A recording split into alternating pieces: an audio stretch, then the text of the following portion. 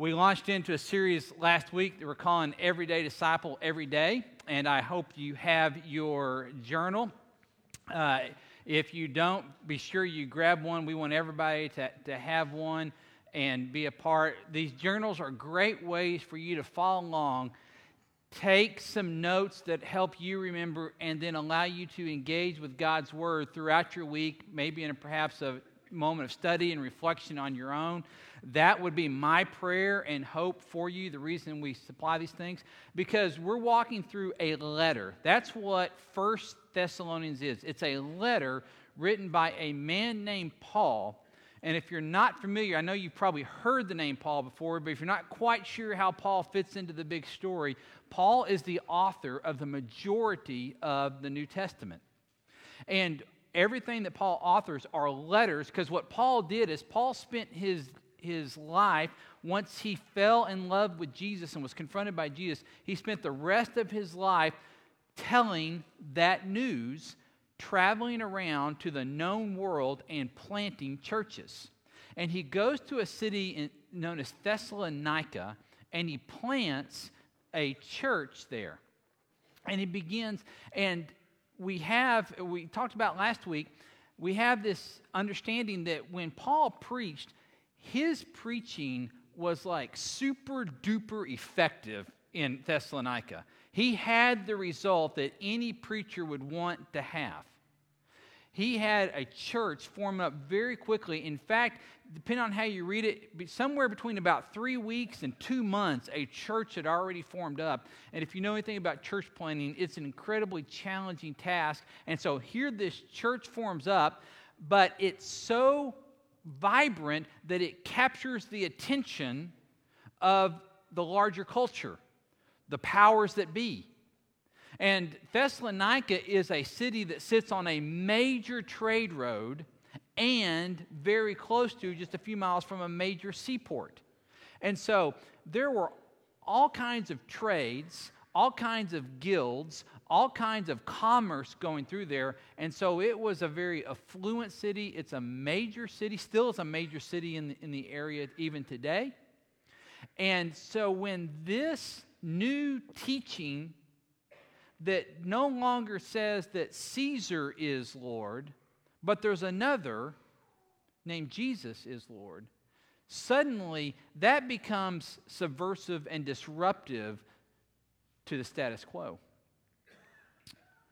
And culture moves in. So very quickly, some men that felt like they were going to lose profit, that they were going to lose control, that they were going to lose a sense of power, they rallied against Paul and his friend Silas, who was with him, and they basically come to a house of a new believer named Jason, and they come and they storm the house looking for him, but Paul and Silas had already gotten out of town because they knew the persecution was coming.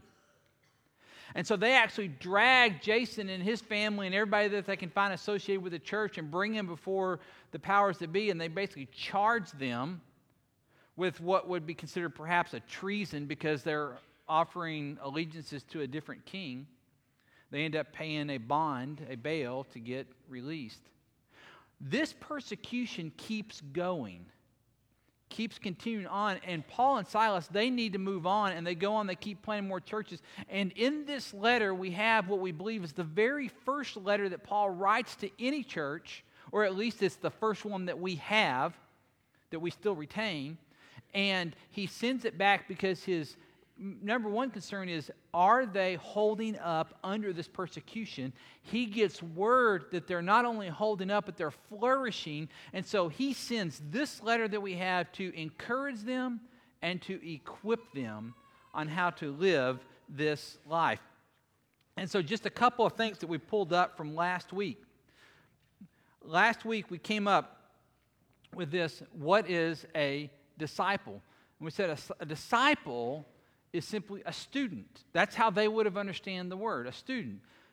And what he's going to teach us throughout this scripture, throughout this letter, is that a disciple is a student, an imitator of Jesus, a Christian. This is what a Christian should be.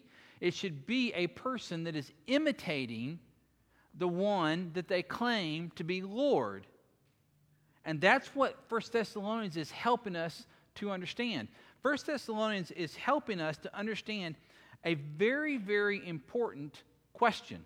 And so here is the big question of this series that we started last week, and we're going to continue with this question all the way through.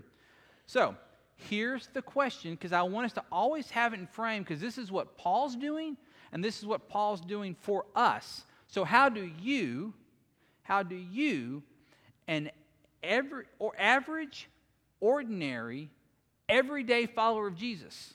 And that's really important, because it's easy to show up at church, hear the Bible stories, and think that the people that have faith that can live out to be disciples of Jesus, they're some kind of superheroes. They have something that you don't have, because you just feel ordinary. One of my beliefs is that Satan will tempt you because he wants you to either wreck your faith by sinning, and he's going to remind you of your past to do that, or he's going to just simply say, but you're average. You can't make an impact for Jesus. So how do average, ordinary, everyday followers that look just like you, how do we live with holiness and hope? And these are the two themes that are going to run through all of this letter.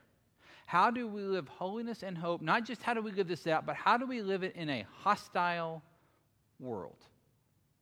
How does an average, everyday, ordinary follower of Jesus live with holiness and hope in a hostile world? Because understand, the ones that received this letter first, they were still receiving persecution. They were still having to live out their faith at a great cost. So last week we said this: disciples, these everyday disciples, they embrace the grace of the gospel and the joy of the gospel. And we talked about what that meant to understand that God has extended grace to you, and that leads to incredible joy even in the face of suffering. Not that joy is somehow an escape from suffering, but the Christian promise is that you will have joy in spite of your suffering. And then disciples embody the life of the gospel. That this good news we live out. So Paul's going to continue that now. How do we live with holiness and hope in a world that is hostile to us? And so if you would, we're going to dive in and take care of most of chapter 2 today. Now I'm going to break this up because Paul writes, and maybe in an initial reading, this may not seem like, I don't know what to do with that. That's okay. Some things that Paul writes are very difficult, and you have to spend some time chewing on them. We're going to do that. And so Paul writes this, and so Paul is, once again, he's equipping and he's encouraging. And so I want you to follow along in chapter 2, page 8 in your journals.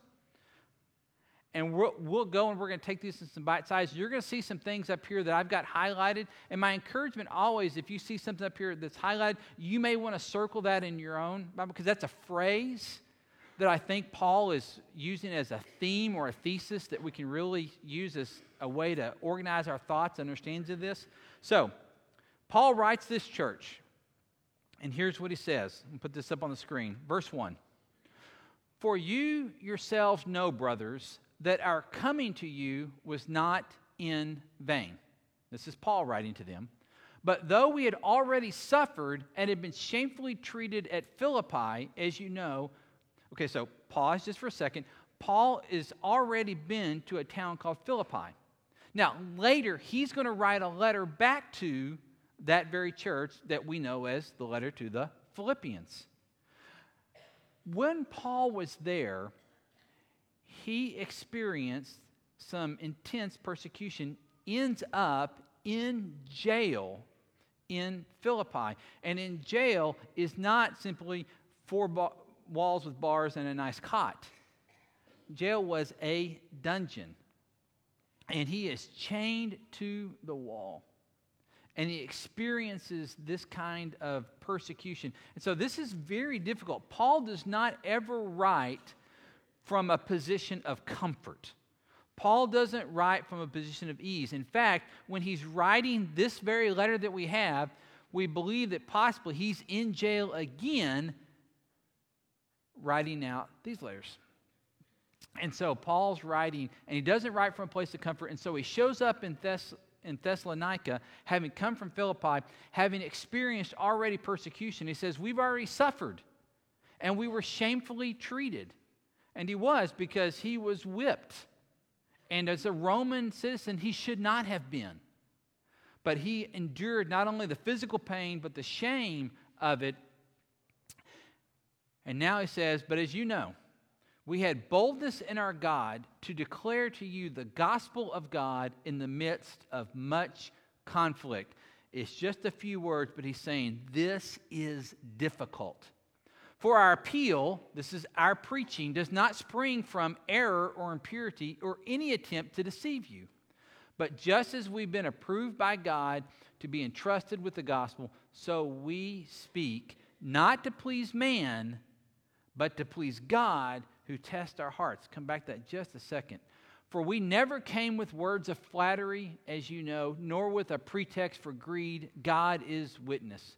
Nor did we seek glory from people, whether from you or from others, though we could have made demands as apostles of Christ. Now, a little context on that last half right there.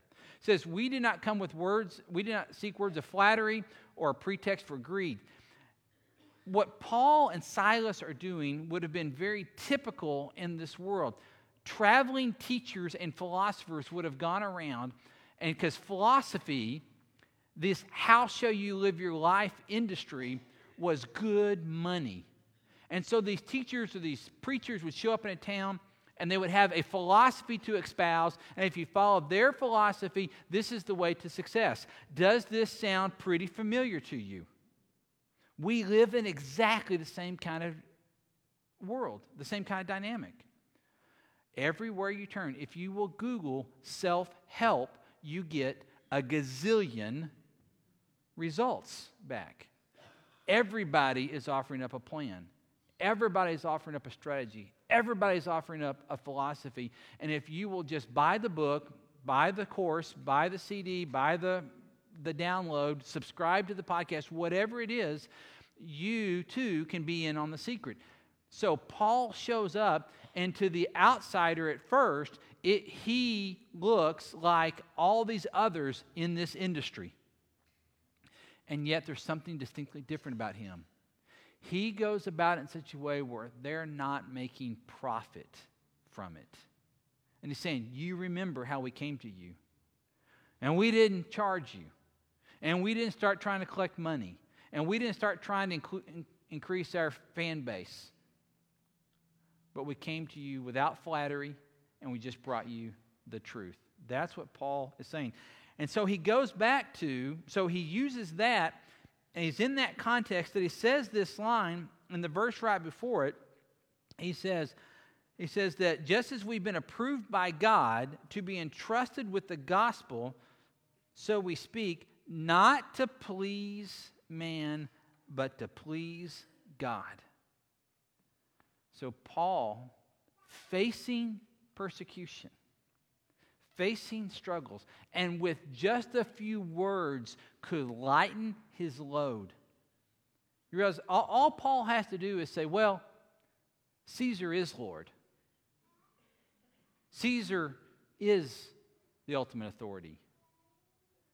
And suddenly, the persecution begins to dissipate. That's the claim that he would make. And yet, he's willing to take on the persecution because he is saying to himself, to the Thessalonica church, and to us, we're not to please man, but to please God. And so here's the first takeaway that I want you to understand. Every day, disciples decide whose approval matters. This is what Paul wants the Thessalonica church to understand. Every day, as you wake up, you have a choice that you get to make. Whose approval will matter? Whose pleasing will I seek today? And the temptation for us is still just as great as it was back then to seek the temptation, to seek the approval of the world. The world will always invite you. Culture will always invite you. In fact, it will entice you to come. Seek its blessing. Seek its approval. Have you noticed how fickle culture is with its own blessing? Culture will bait you to come in if you will just line up your life this way, if you will behave this way, if you use these kind of words, if you'll buy into this philosophy, if you'll dress this way, if you'll buy this, we will then, culture out there, will approve of you and give you its blessing, which will last for about an hour and 6 minutes. And then it will turn on you. It will bait you in such a way, if you will just do all that you want with your body, until then you end up in shame, and then it turns around and pours the shame on you. If you will live life for yourself, we will approve, culture says, and call you a self-made person. But when you blow up your family, then we'll come back and judge you. Culture's always, this is why cancel culture is so rampant these days. It's because culture's just going to turn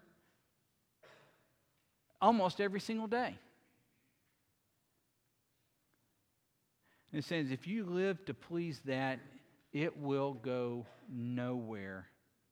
But you're going to have to decide each day who you're going to give to please. And it says, these disciples are getting up and they're deciding that we will seek in this day. And the one that we're living in right now, I will seek to please God. Whose favor does not wane back and forth like a changing wind. Who doesn't change just because the next thing trends on Twitter. Who doesn't call us to feel the need to jump onto social media and seek validation by how many likes and thumbs up and hearts we can receive. But who says, you matter to me enough for me to send my son to die for you. Every day, disciples get up and decide, who will we please today? This gives us the ability as disciples, and this matters so much whether you're a student, whether you're at the other end of life. Remember that disciples can always make the hard, difficult, right decision over the easy, wrong decision. This is where that comes from. Because it will always be easier to give in as we seek the approval of culture, as we seek the approval of those around us, than to make the difficult, right decisions. But disciples who know who they're trying to please, and it's not others and it's not self, but it is their heavenly Creator, the one that made them and breathed life into them and redeemed them, that they're seeking to please. This is how they live it out every day, even in a hostile world. Paul goes on. And he unpacks more. He says, but we were gentle among you, like a nursing mother taking care of her own children.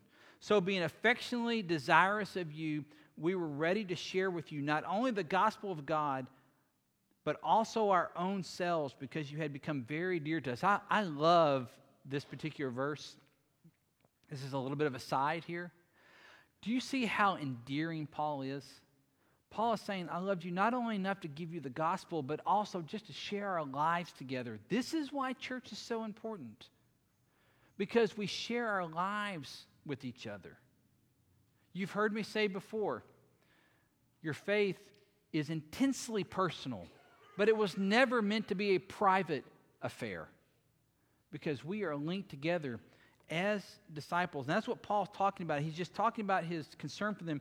And he says, like a mother among you, like my children, I've worried about you and I've prayed for you.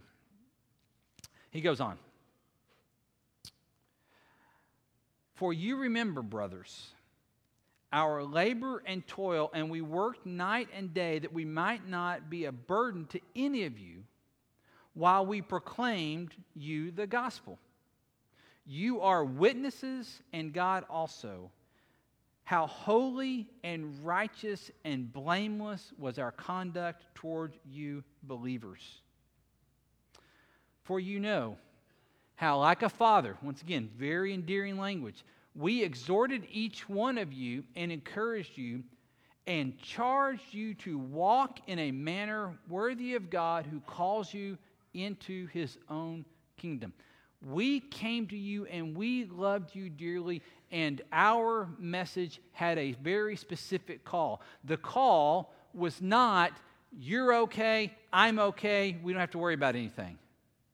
The call was that God has redeemed you in the person of Jesus. This is the gospel that he keeps referring to, the good news. God has made a way to get to him. God has come to you. This was radical then, it's radical now, that God has come to you. And with that, there is a call. Look at this, a charge to you to walk in the manner worthy of God who calls you. Every day, disciples remember their calling. Every day, disciples remember their calling. Paul will say in Ephesians, in the letter to the church in Ephesus later, he says, live a life worthy of the calling. It's almost exactly the same phrase that he uses here. Live a life worthy of the calling. He says, I want you to live up to this. This is a vision that God has for you. Now, let me be very clear. When he says, live a life worthy of calling, or I charge you to live this way, live into the calling, you don't live into the calling because you're trying to earn the calling. God has already placed the calling on your life. What Paul is saying is not that you come along and you earn it, but you begin to see your entire self and your life and your worth and your value through the eyes of God. This is very much, remember all that parent language that came just before? This is very much God as the good father looking at his children saying, this is my vision for you. This is what I want. Any kind of parent has a vision for their child. And if you're a good parent, it's not that they have to earn your affection, but you have a vision for them that you're wanting them to live into. Perhaps maybe you've had this conversation. My parents would have this one with me. If I ever misbehaved, I was out of line with the person I was supposed to be, they would have a conversation, and oftentimes it would go like this: Scott, remember, you're a Meyer. We don't act that way. Okay? Now, did I suddenly lose my status as being a Meyer? No. Was it somehow in jeopardy? No. But what was mom and dad saying? That's not how we live. We live differently, and you will live this way because this is who you're called to be. You've been called. And whatever atmosphere or arena of life you find yourself in outside that, in that arena, you're still called. So whatever your career is, whatever your family status is, whatever your marital status is, whatever your educational status is, whatever your physical ability is, doesn't matter. You have been called, and Jesus is calling, and Paul is reinforcing, this is the life that you live into. And so it should begin to bother us as disciples of Jesus when we participate in behaviors that are not in line with that calling. Not again because we're trying to earn God's favor. Not again because we're trying to earn our salvation, but because we are the saved. We are the disciples. We are, remember what disciple is, the imitators of Jesus. That's what Paul's encouraged them to do. Walk in a manner worthy of God who calls you into his own kingdom. See, we've changed citizenship. No longer are we citizens of this world. Now, your address may be here. You get your mail here. This is where you shop for your groceries. I get that. But we live as people that understand that this is not home. We were always meant to be the visiting team. We do not feel like we've got home court advantage right here. And so we live differently, knowing that our home is elsewhere, knowing that our calling is elsewhere, knowing that there's something beyond this. And so it is simply not what we live in and exist in right here in the now is all that matters, but we have a different sense about us. And so no longer do we see ourselves as citizens of this place, where this is the ultimate home, but we see ourselves as ambassadors into this place, representing the King to which we have our allegiance to. That's the life worthy of the calling. He finishes out this way. And we also thank God constantly for this, that when you received the word of God, for which you heard from us, you accepted. It is not as the word of men, but as what it really is, the word of God, which is at work with you for believers. Now, if we stopped right there, this would be a nice verse. This is about to go very dark very quickly. Watch what happens. Verse 14. And for you, brothers, became imitators, there's our disciples, became imitators of the churches of God in Christ Jesus that are in Judea. For you suffered, you're going to notice how many times suffering and hostility and discomfort and all that come up in this letter. The same things from your own countrymen as they did from the Jews. So you suffered what you saw other Christians suffering. Keep going. Who killed both the Lord Jesus and the prophets and drove us out and displeased God and opposed all mankind. This gets heavy pretty fast. If you've ever been taught that the Christian life is just simply easy and sweet, I don't know what gospel you're hearing. Because Paul is from his own life and from the experience of the Thessalonians, and I believe now in our world today that against our culture, there is a struggle and it's not easy. And so, but he's saying, remember, they did this to Jesus.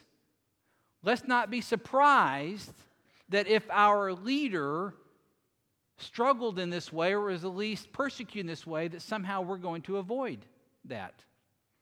And they oppose all mankind. Finish it out. By hindering us from speaking to the Gentiles that they might be saved, so as always to fill up the measure of their sins. So, he's laid out the charge. He's laid out the difficulty. He's laid out the hostilities that they're experiencing. And then he puts this tagline on the very end. But wrath has come upon them at last. There's a vindication that's coming. Now, what's interesting, he says, but wrath has come upon them at last. And if you were the Thessalonians, if you're one of the people in the church and you read this letter, you would say, I'm not so sure it showed up yet. Because they're still experiencing the persecution. They're still in the middle of it. So is Paul lying? Is Paul just giving some false hope? No, Paul is highlighting the truth and the reality that we live in, and it's considered the now and the not yet. Paul is saying, wrath has come. They may not have experienced it yet, but it's inevitable. There will be justice done. So the last thing I would say, every day, disciples know the end of the story. They know how the story comes out. They know who holds the victory. And the power that comes from that means that you don't have to sweat the victory. Whatever battle or struggle or oppression or hostilities you're experiencing right now, I'm not trying to minimize it. I'm just saying that at the end, we know how it comes out. We know that there is a victory that has already been won, even though it hasn't been fully revealed at this moment. Paul is encouraging them with this truth. Every day, get up and remind yourself, I know how the victory comes. It's very easy in the world today. In fact, you don't have to go very far. The church seems to take a real beating from the world today, right? I mean, many of you may have experienced this. Maybe it's not really popular for you to say, we go to church. And the church has got all kinds of criticism and all kinds of hostility toward it and all kinds of experience and all kinds of oppression. Some in this country, definitely around the world. And it's easy for those of us inside the church to begin to fret, oh, what will become of the church? Oh, what's going to happen to it? Is it just going to fall and collapse? Here's the good news. I've read the end of the book. We do just fine because it's not us. The one that walked out of the tomb is the head of the church. It's his church. His victory has already been claimed from a tomb in Jerusalem 2,000 years ago. He's just running the clock out at this point. Every day, disciples know the end of the story. And I say that not to minimize anything that you're going through right now. Please don't hear that. But do hear this. Whatever you're going through, it's temporary, not eternal. And there's a difference. So every day, those of us seeking to be disciples of Jesus, we hang on to these truths and we decide whose approval matters. We remember that we're living out a calling worthy because it comes straight from God. And we remind ourselves of who holds the end of the story in their hands. If you would, let me pray for us.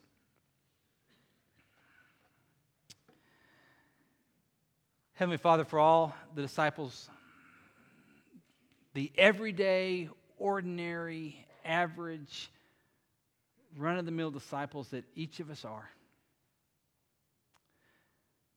would you help these words by Paul be words that we live with? Words where we understand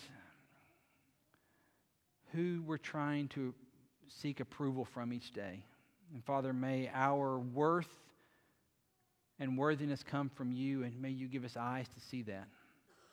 Father, for anyone who's hearing this message that is seeking approval from anybody else and is running that difficult race, would you please show them through your eyes their worth? Let them experience the calling that you've placed on their life. And Father, on days when we're ready to give up, would you remind us of the end of the story? That you're in control, you're the author, and you're the perfecter of our faith. And may that empower us to live with hope in this hostile world. Father, I pray not that you would make all the hostilities go away, but that you would make hope in the middle of the hostilities be the normal day for us. Father, I ask all this in the one that is King, the Lord of Lords. In the name of Jesus we pray. Amen.